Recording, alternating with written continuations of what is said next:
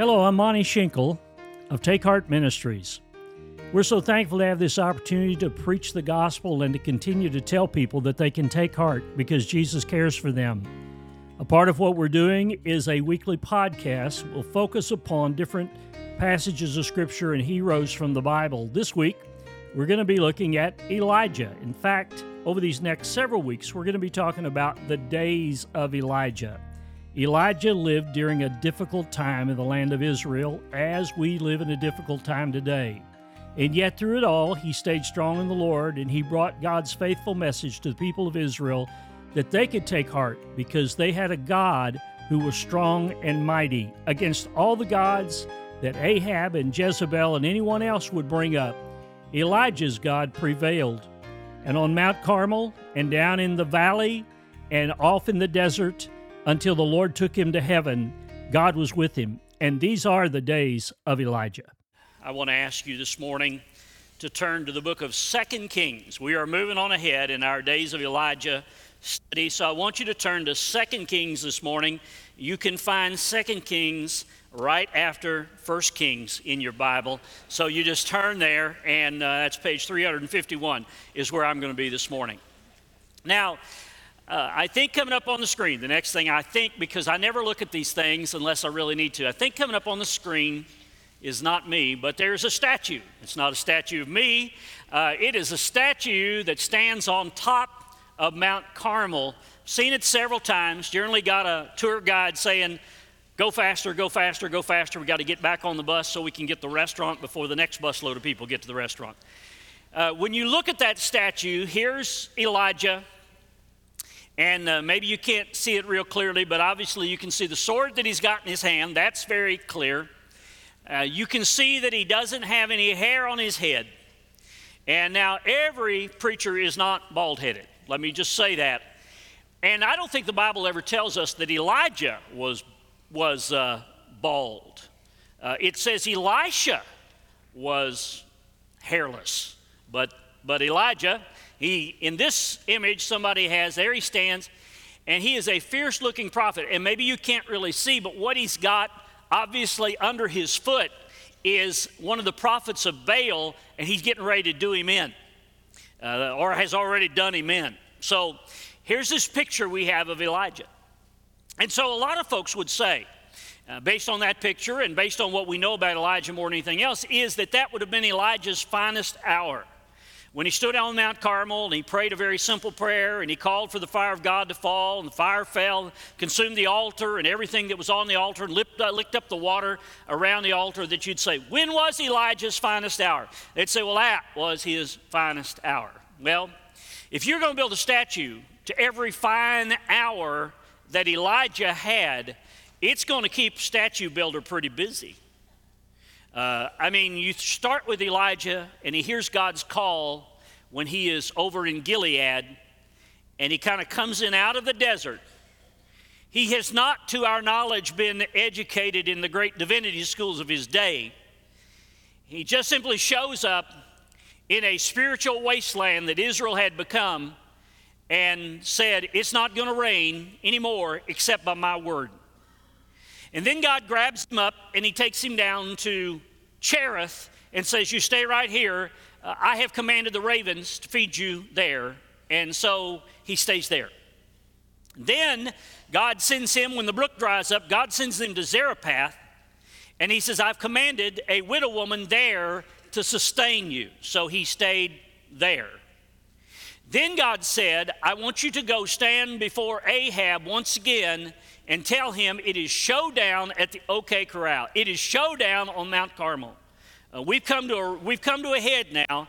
And so he shows up, and Elijah says, Ahab says to Elijah, are you the one that troubles Israel? And Elijah says, I'm not the one that troubles Israel. It's you and your wife, and it's all these prophets of Baal. You're the one that's troubled Israel. And so then they have the showdown on Mt Carmel, where they cry out and they call on their God to send down fire, and false gods give no answer. They never have and they never will. And so then Elijah rebuilds the altar of the Lord. I mean, we've walked through this the last few weeks, but I'm telling you this because some of you have not been with us through these last few weeks. And so they rebuild the altar of the Lord, and Elijah calls out to God, and fire falls. And then Elijah falls on his face, and he begins to pray to God. 7 times he says, God, send rain. And on the 7th time, God answers that prayer with a cloud the size of a man's hand.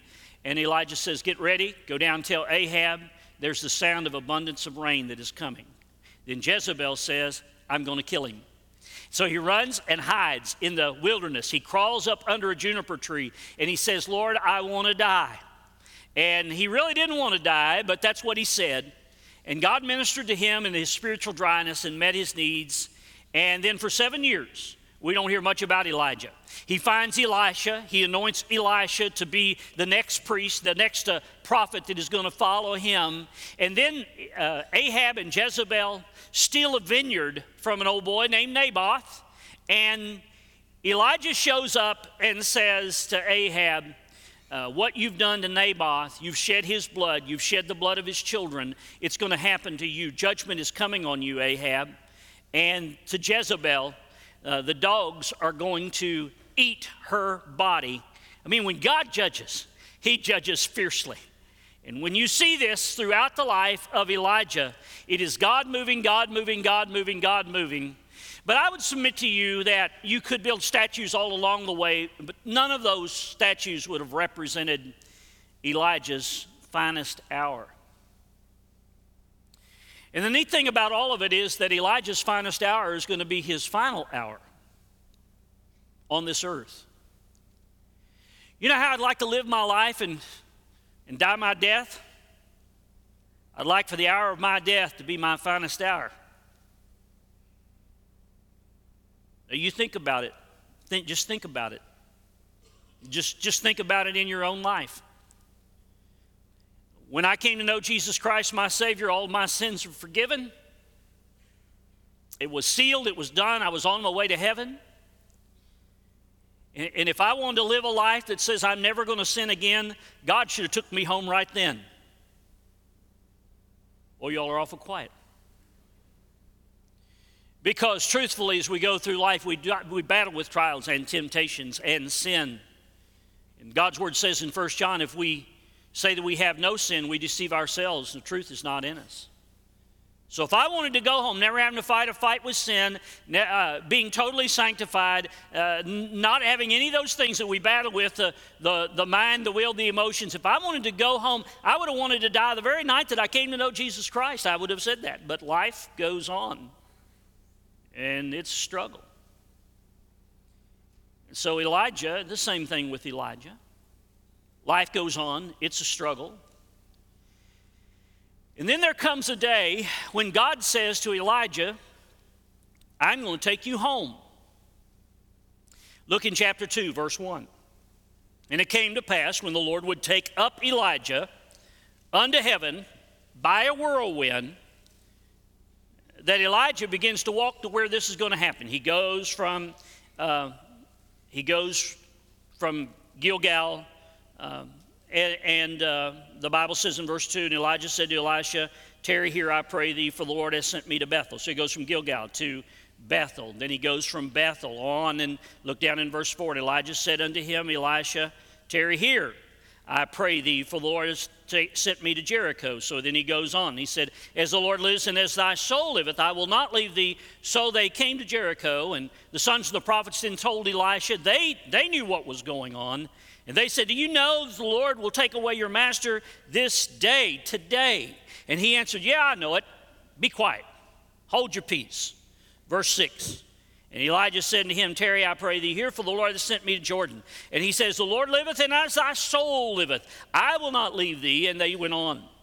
And the Bible says in verse 7, 50 men of the prophets, the sons of the prophets, went and stood to view afar off, and they too stood by Jordan. And Elijah took his mantle, and he wrapped it together, and he smote the waters, and they were divided hither and thither, so that they too went over on dry ground. It came to pass that when they were gone over, that Elijah said unto Elisha, Ask what I shall do for thee before I be taken away from thee.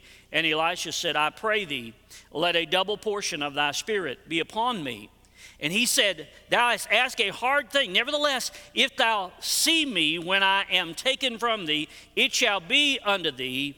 But if not, it shall not be so. And it came to pass in verse 11, it came to pass as they still went on and as they talked, that behold, there appeared a chariot of fire and horses of fire, and parted them both asunder. And Elijah went up by a whirlwind into heaven. There are two people in the Old Testament that did not die. Enoch did not die.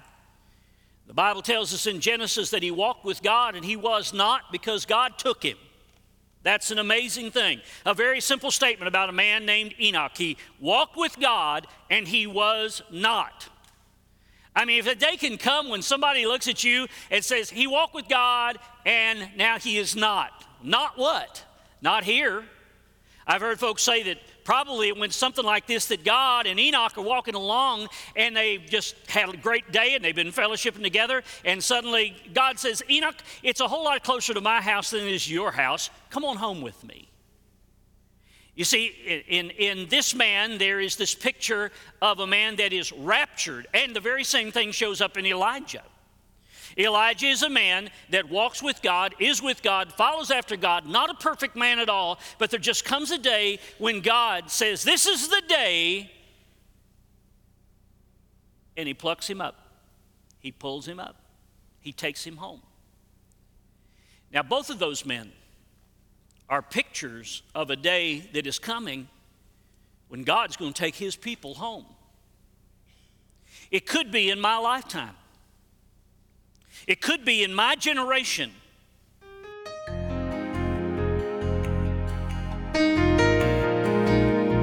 Hello, this is Monty Schenkel, and we sure appreciate you listening to this podcast.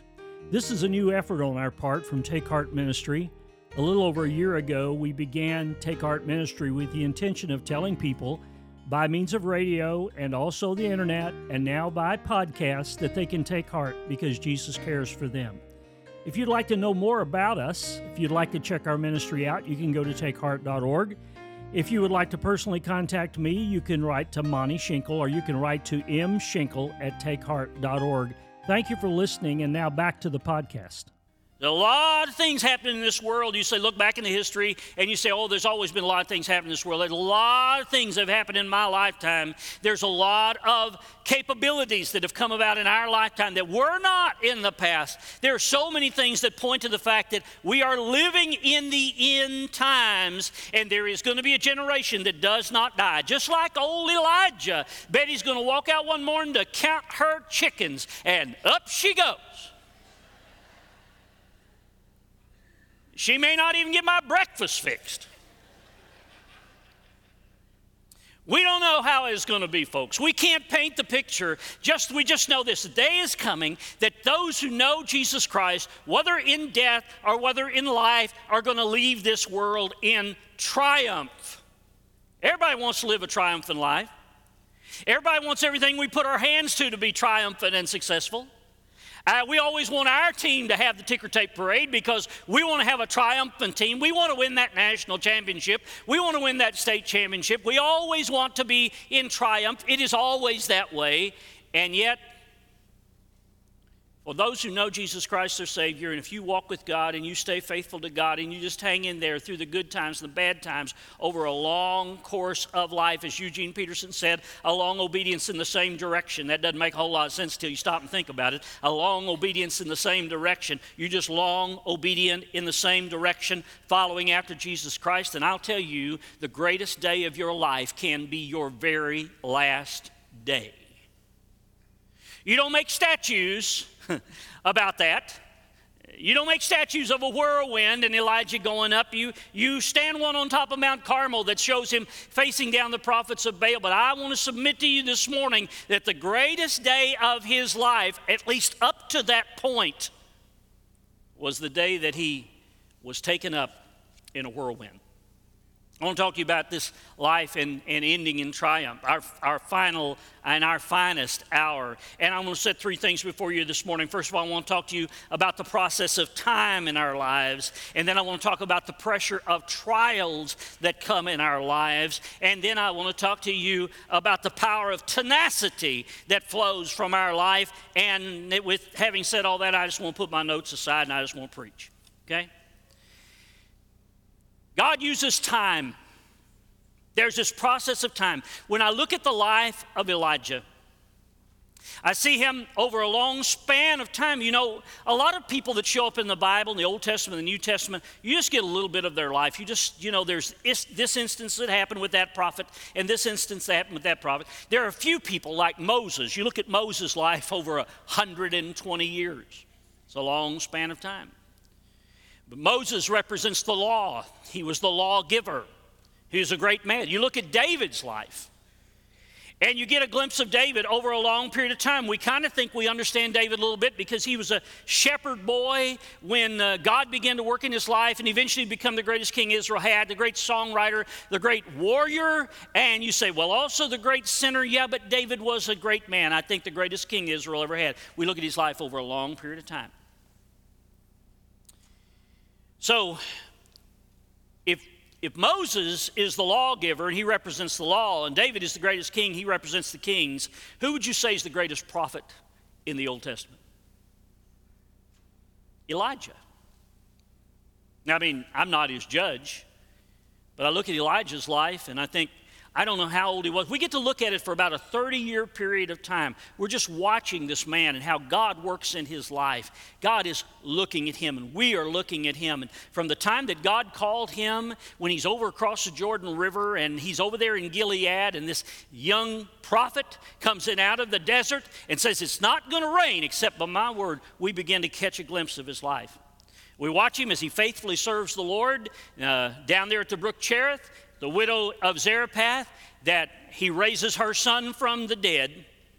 We watch him as he faces down the prophets of Baal. What I'm saying is that over a long period of time, God is taking him toward his day of triumph. God is taking you somewhere. Sanctification does not come overnight. There is no path to instant sainthood. You don't just wake up one day and say, I'm sanctified now. I've made it. Because this whole thing, the process of time, God works in our life. And somebody asked the president of a university one time, because they looked at the layout of all the classes, and I've been there and I've done that, and thought like, man, you mean I have to take chemistry 110 3 times? Yeah, just to pass it. You just got to take it 3 times. And you'll pass it. But you sit down and you look at the core curriculum and look at everything that you've got to go through when you're going through school, and you think, goodness gracious, isn't there a shorter way out of this place? Isn't there a shorter course of action? And so this guy wrote his university president, and he said, well, you know what? When God wants to make an oak tree, he takes 60 years. When he wants to make a gourd, he takes 6 weeks. So now gourd head, I'm adding to that. You can live a life of an oak tree. We're right now looking at a time of late summer, trying to get in a last little bit of a garden. And I'm looking at, and a couple weeks ago I planted some beans, and if they came up, they fed the rabbits real good because they're gone. And so you think, it says the beans, they're going to grow in 60 days. But I look at the trees in our yard, and I know some have been there for years and years and years and years, Tony. You'd know. And so, do you want to be a tree? What do you want to be when you grow up? Some of you old people here that are 59 years old, 60. What do you want to be when you grow up?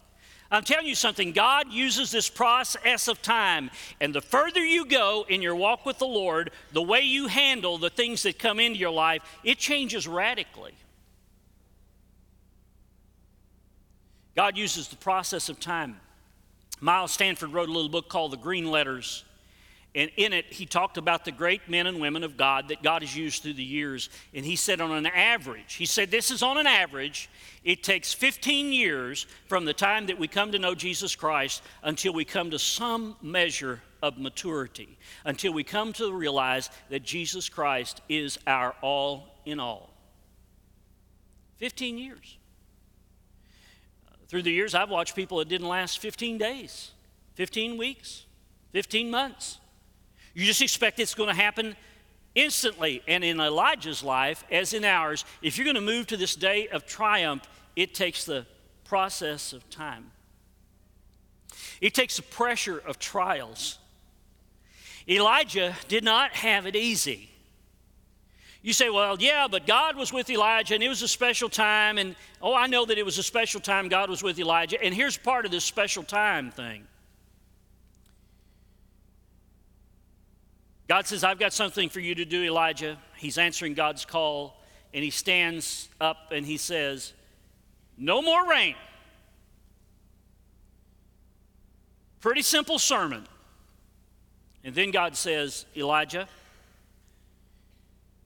while everything else is going to dry up around you, where you are is going to dry up as well. Right now, I have commanded the ravens, the birds of prey, the predators, the scavengers to feed you. So he sends him down to the brook of Cherith, and he is there until, along with everybody else. You see, he's going to suffer just like everybody else, right along with them as everything dries up, but God takes care of him. Then he goes to this widow lady, totally this mighty, mighty prophet of God, totally dependent upon this humble widow woman. Trials. Standing on Mount Carmel. Trials. Facing down the prophets of Baal. Trials. Praying for rain. God, you didn't answer the first time I asked you. It seems like you should have answered the first time I asked you. No, Elijah, you got to pray 7 times for the rain to come. That's trial. Then running from Jezebel. Running into the wilderness. You realize what a lonely life Elijah lived? I've heard folks say it's lonely at the top. Well, Elijah just says it's lonely in the wilderness. It's lonely when I'm listening to God. It's lonely when I'm speaking God's word. It's lonely when every prophet of Baal is out to get me. It's lonely when the king's wife the queen, Jezebel, is out to get me. It's just lonely. And so he goes running out into the wilderness in the middle of this trial, the great pressure of trials. And all the way through his life, I've tried to tell people this because someone said it to me one time, or I read it in a book sometime, and I've come to understand it. I believe it is true. That you think that the further you go in life, that life is going to get easier. It's not going to happen that way, folks. The further you go in life, life doesn't get easier. Your perspective on trials may change. You understand something. God does not tempt us. James said, let nobody say that when they are tempted, that they are tempted of God, because God can't be tempted with evil, neither does he tempt anybody with evil. But one thing we do know, in the process of God conforming us to the image of Jesus Christ, he does test us. Over a long period of time. Did Elijah pass every test? I don't think so. You see, when he's under that juniper tree and he says, let me die because I'm no better than my fathers, I think it meant that there was a time when Elijah thought that he was better than his fathers. And then he begins to question God. God, why have you deserted me? God, why have you let me go through all of this to be at this point? And God sends an angel to minister to him, gives him that angel food cake, loves on him, strengthens him for the rest of the journey. And what does God say to him? The journey is too strong for you, Elijah. I'd say to some of you all in this building this morning, the journey is too strong for you. If you're trying to do it in your own strength, the pressure of trials, process of time, pressure of trials. And then there's the power of tenacity. Very simple, 2 words. Don't quit. You may be thinking about it, but if you're going to have a day of triumph where God, in mighty victory, comes down and swoops you up to heaven, either by the upper taker or by the undertaker, But if your final hour is going to be your finest hour, then it means something. It means that you cannot quit. Don't let yourself quit. And there's times when everybody wants to quit. The journey in your life is too hard. Getting through school is too hard. Your marriage is too hard. Your Sunday school class is too hard. Your job, it's too hard. I can go on and on and on, and you don't want to hear it. Well, suck it up. Don't quit. Because I think this, and I believe this to be true, that God is in the process of doing something in your life. He is preparing you for your finest hour. Finest hour may not be what we think it's going to be. It may not be that the president hangs a medal of freedom around your neck. It may not be that somebody gives you a big plaque and says, thank you for your years of service. It may not be, and I had some railroaders in my family tree, it may not be they give you a watch when you retire from the L&N and basically say thank you for your time of service. That may not be your final hour, but to think about this, you've lived your life for the Lord. You've lived your life looking forward to meeting the Lord, believing that there really is a Lord and there really is a heaven and there really is a future, and that you really have trusted in Christ and Christ really has been faithful to you. Then, folks, you don't have to be afraid of what may come down the road. You just have to look forward to it. You say, well, I'm not necessarily looking forward to it today. No, you want to come back for a business meeting tonight. I understand that. You want to be here to memorialize the Lord's Last Supper. You want to be with us tonight. I understand that. I get that. You want to watch your family grow. You want to see your grandkids grow. You want to see your family grow strong. You want to see them trust Christ. I'm looking forward to baptizing my grandkids, for crying out loud. I'm looking forward to those things that are yet going to happen. And yet today, who am I to say but what this could be my finest hour? That before this day is over, in a moment, in the twinkling of an eye, we go home. Now, when I look at this passage of Scripture, the Bible says in verse 11, and it came to pass, as they two went on and talked, that behold, there appeared a chariot of fire and horses of fire, and they parted them both asunder, and Elijah went up by a whirlwind into heaven. And you say, that's all there is to Elijah. Well, when I say that this is his finest hour, I'm going to hedge just a little bit and say it might have been. It might have been. Because you see, we don't know what we're going to do when we get to heaven. I hear people talk about, when I get to heaven, it's going to be a great big golf course. And if I get to heaven and it's a great big golf course, I'm going to think I've gone to the wrong place, Dwayne. And I think I'm going to go to heaven and, I'm going to catch fish this long out of that river of life and won't even have to clean them. Eat them just like eating bananas. And I mean, we have all these ideas about what, and we sang about the Revelation song earlier. We have all these ideas about what heaven's about. But what if Elijah gets home to heaven on this particular day and God has taken him up and Elijah said, whew, I can rest now. It is all over. I am finally home. What a day this is. And God says, wait a minute. I've got something else for you to do, Elijah. Now think about that. I mean, I get excited about thinking about that. You say, well, what else could be done with Elijah? I mean, we're going to be worshiping God throughout all eternity. What else could be done? God says to Elijah, and he says to Moses, by the way, and Moses' death was pretty mysterious also. God buried Moses. Nobody knows what happened to Moses. God buried him. But God said to Elijah and Moses one day, he said, my son, Jesus Christ, only begotten, he needs to be strengthened. He needs some encouragement. Who can encourage somebody like someone who has, over the course of 120 years like Moses, and over the last 40 years, that led a wandering bunch of Jewish people through the wilderness? Who else, with all the discouragement heaped upon Moses, who else could be an encourager like Moses? And so God says to Elijah, you're going to go down too. And so on top of the Mount of Transfiguration, here is Jesus and Peter and James and John. And they are looking on Jesus as he is transfigured and his clothes begin to glow in their presence. And they hear a voice that says, "This is my beloved Son. You listen to what he has to say. You hear him. I am well pleased with him." But it's an amazing thing to me that on top of the Mount of Transfiguration, there stands Elijah and Moses consoling our Lord about the things that he must suffer and the things that must come. Who better than Elijah? Who better than Moses, who knew what it was over time, through trials, with tenacity, not quit?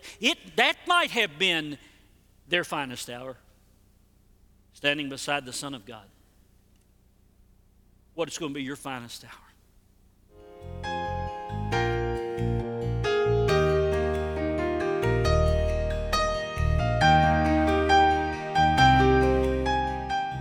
Thank you for listening to this podcast today.